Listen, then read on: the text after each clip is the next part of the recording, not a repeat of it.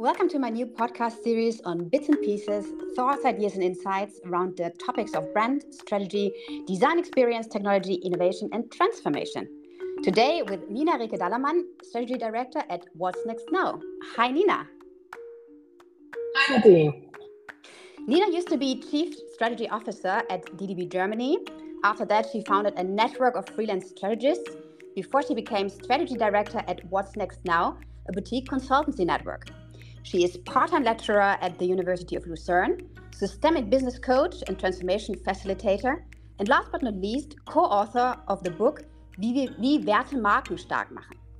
Nina, before we dive right in, I would like to start with a short Q&A session for our listeners to get an even better picture of who you are. Are you ready? Of course. Great. So, what is your favorite app? My favorite app is actually WhatsApp because I really use it every day. That's something that's part of my everyday life. And for distractions, I very much refer to Instagram. So quite boring, but favorites. They're good ones, definitely. What is the most exciting trend not yet on the market? Oh, the most exciting trend not yet on the market, I really can't say, because things that are not on the market are nothing that we can really talk about. At least there must be something visible, some signs, otherwise it would not be a trend. So a trend I find exciting is anything that has to do with body hacking, for example, and making your body work better for yourself. So may it be monitoring blood sugar, food intake, and so on. But that's, of course, a large market already, and it keeps on growing. So that's an interesting trend for me. That's what it is. Which brands molded you since childhood? Since childhood, as I'm quite old by now, that's quite a lot of brands. So looking back at childhood, definitely Sesame Street, fueling kids' curiosity. And I was an avid fan of Langnese ice cream, specifically Dolomiti and Brauner Bär. In Germany, very well-known ice cream tastes of my childhood, at least. Even as a child, I loved the Citroën DS, a car brand that for me reflects and the automotive design of the 60s and 70s, which is very elegant and timeless. So, and moving onwards, brands like Apple, it was my first real computer and something I really stuck to through all the ages, no matter if they were great or halfway great. So of course, brands like Adidas and Nike, two rival sports brands that were always aspirational to me as a kid and also as a teenager. And moving on in the car category, Mini is a brand that shaped me because I owned one of the original ones as my first car. They seem really tiny now, and later on I owned a more recent version and loved both of them very much. So IKEA is definitely a brand that has influenced how we all design our homes. And since I left home, and whenever I have switched homes, which was quite often, I've continued to shop there. So no matter which country or city, they provide anything to create a home. So that's probably a brand that will keep on molding not just my life and how I see brands. So and today I do have a sweet tooth for great household gadgets like KitchenAid, but also for fashion and luxury brands like Gucci or Prada or the smaller, lesser known Isabel Marant. So I do track a lot of things online and also on my favorite app, Instagram. So and very recently in my life, many younger tech brands have taken a place. So two I very much adore are of course Spotify and Sonos and the easy plug and play music entertainment that they offer. So and last but not least, of course, I was very much molded by the brands that I've worked with. So first and foremost, I did a lot of work for Telecom, Deutsche Telekom here. As I have a long time to look back on that, I had pleasure working for and with them. So that's definitely a brand that has molded also my perspective on how we do brand and brand strategy.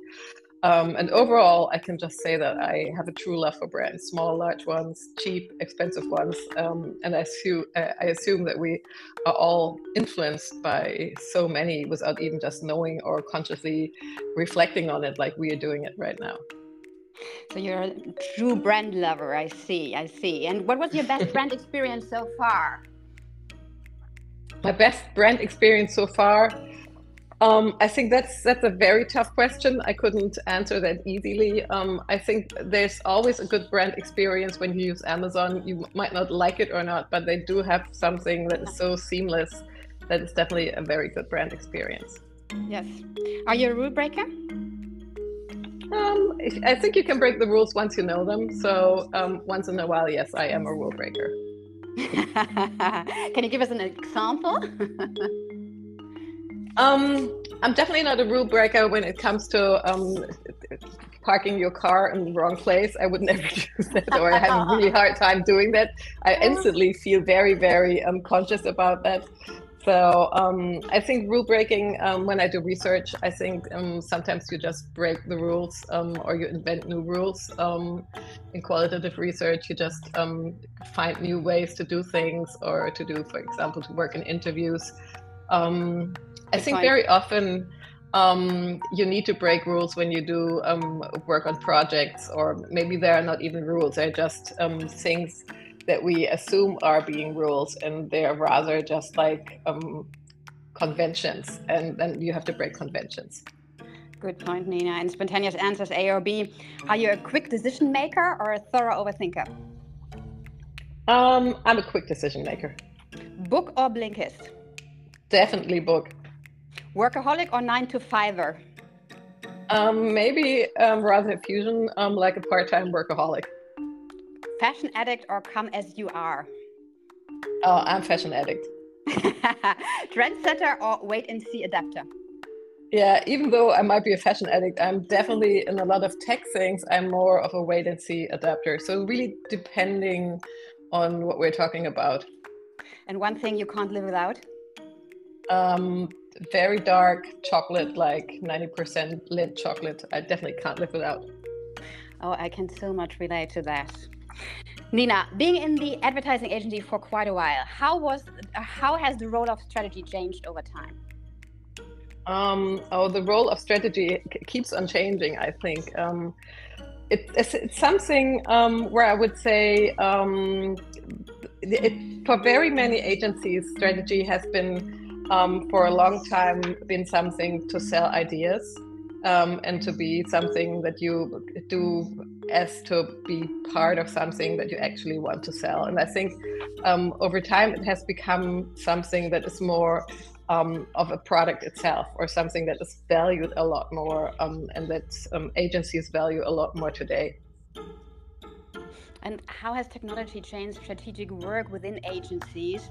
And also, how has the strategy of the companies you work for changed?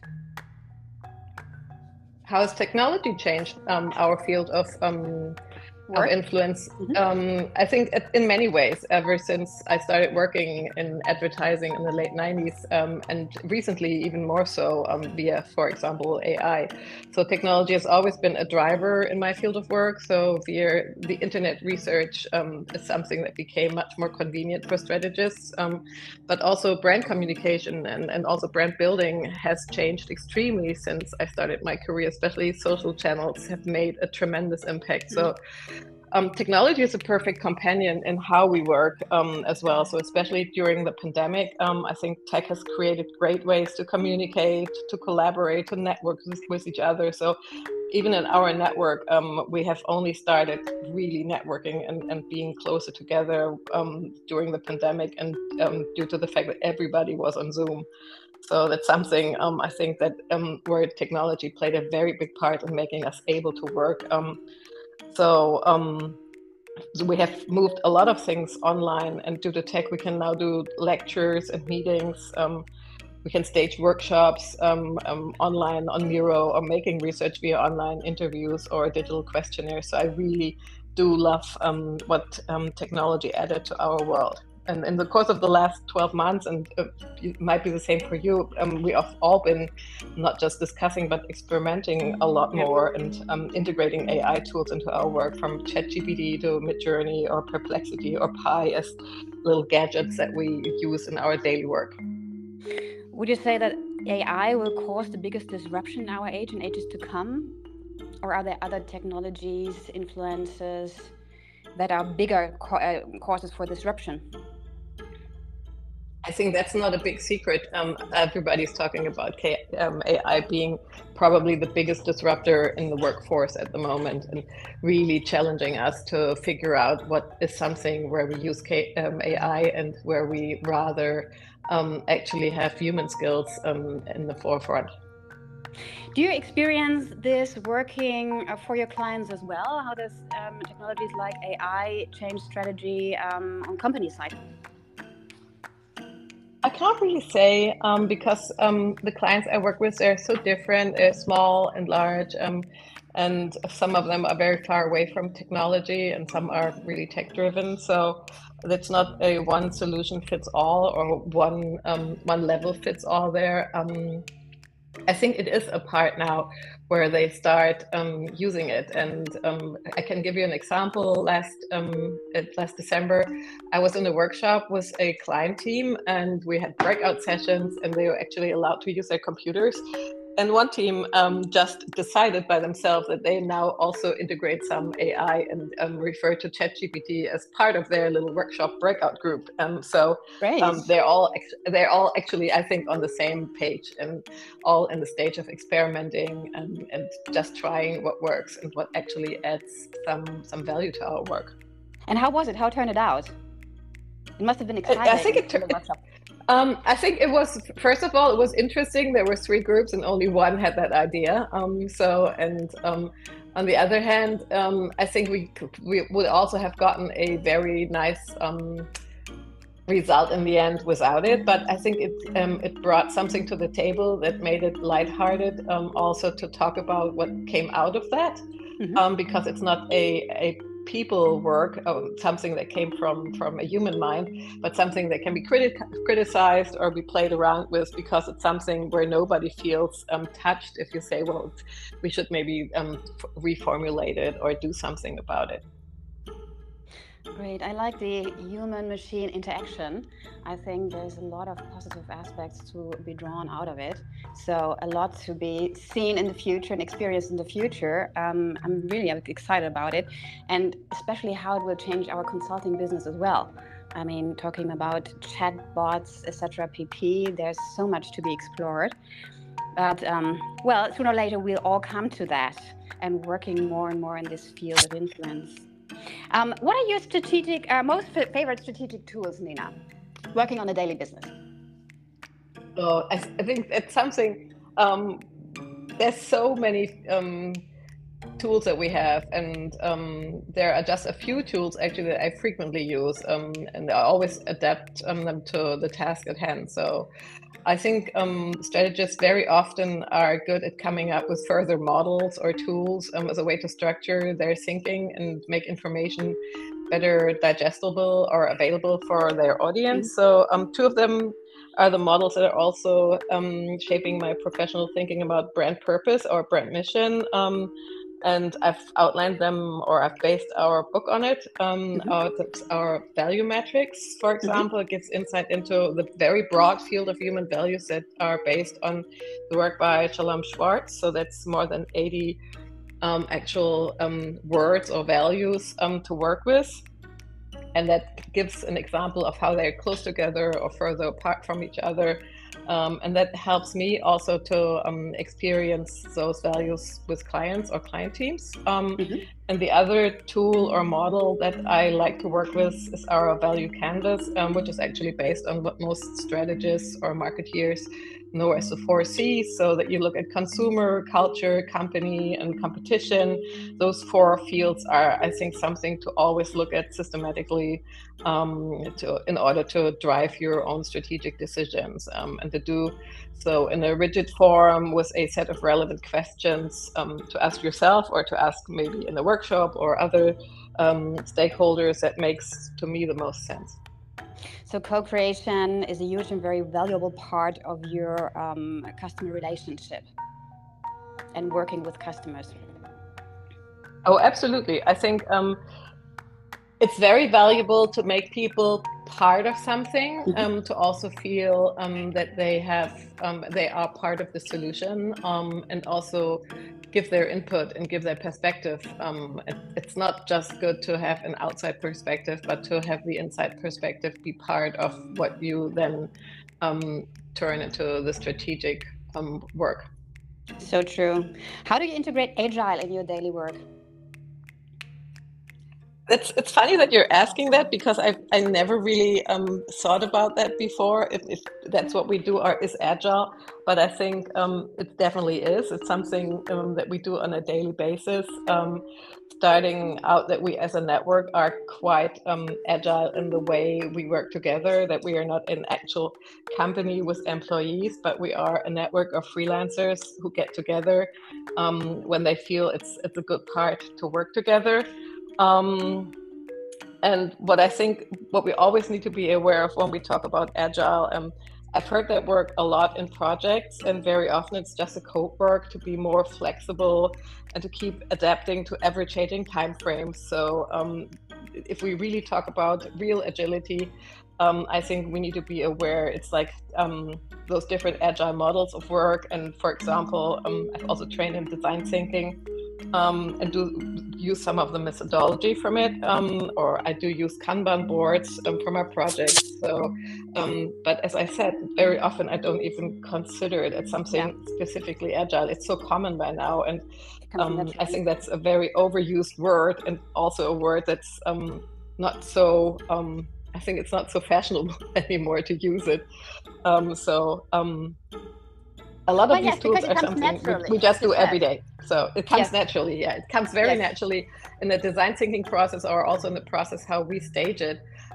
We usually work in 4 different phases, where we more work in research phases, or in phases where we get together, which we call a dream phase, where we get together with client teams also, and then moving that further and further in the process. It's a sprint. It has different parts. We aim to make it quick and decision oriented, and also very with enough food for thought for everyone, so that it's agile in itself. So being a network of agencies, strategists, consultants, would you say that flexibility is one of your biggest USPs in the market? Oh, definitely. I think we are more flexible because we can adapt to the task at hand. We can get together with different specialists out of our network. There's definitely people who do, for example, automotive better than I do. So we would always do a project then together.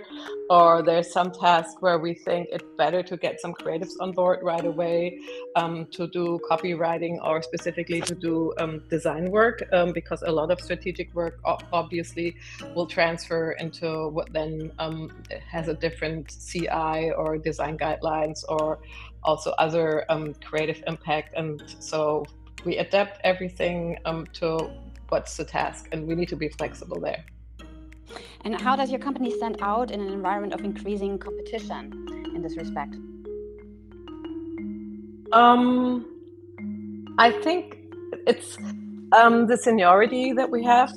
We are definitely more senior, and being more senior allows us to have a fresh and also a weathered look at things.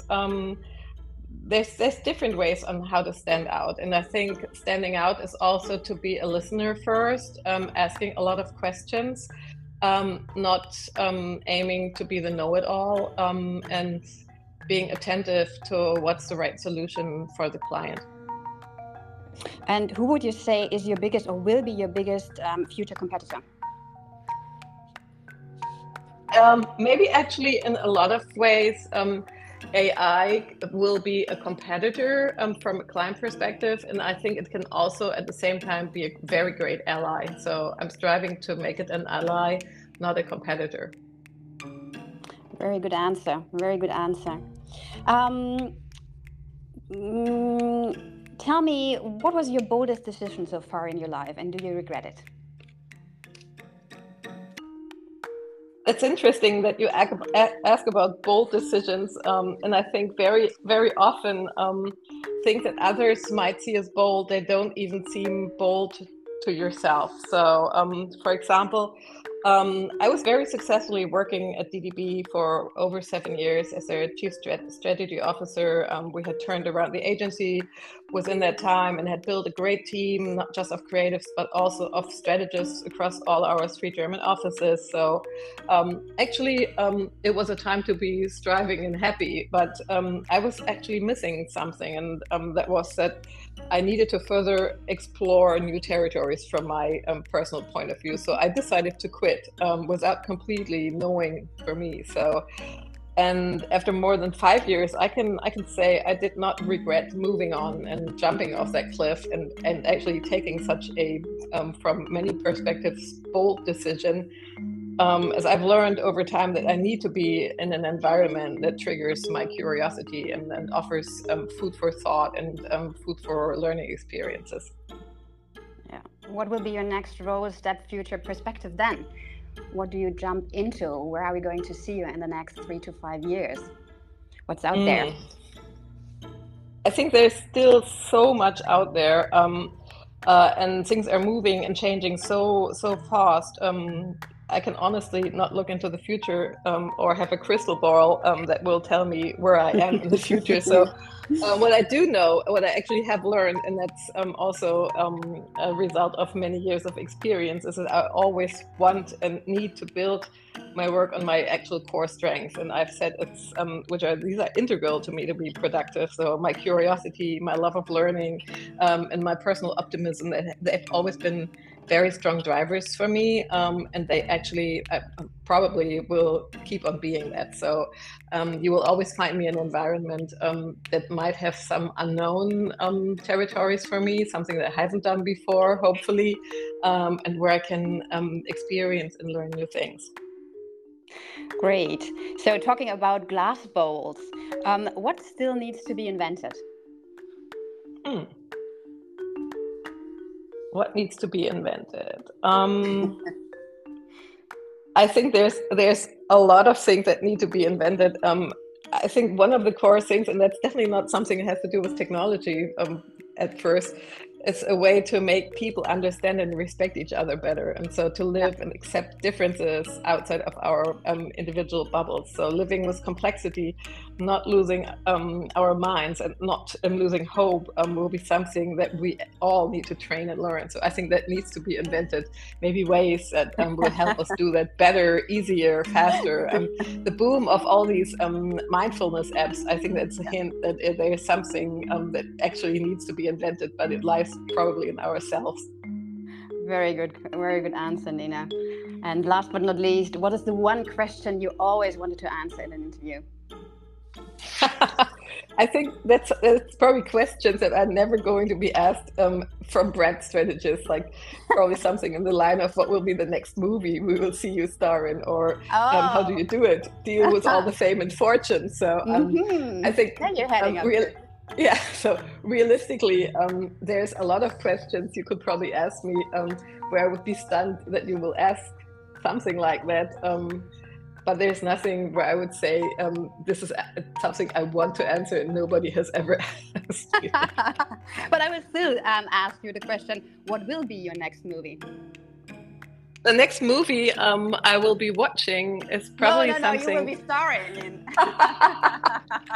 I will be starring in probably in some home movies filmed with an iPhone here in Berlin, or maybe in Turkey, where I have a second home. So you'll probably see me in those movies. And the only outlet where you can see them will probably be Instagram. Indulging a dark chocolate. Well, probably that will also play a part, yeah. I will definitely watching, Nina. It was so good talking to you, and we definitely need to follow up on that. There are so many questions I would love to answer, but we need to postpone to the next podcast, I would say. So yeah, that was fun, Nadine. Great. Dear listeners, so far so good. Stay tuned for the next bites. And in the meantime, feel free to like, share, and above all, follow up on Spotify, Amazon, Apple Music, WhatsApp, Insta, Facebook, and LinkedIn. Here's Markenfeld.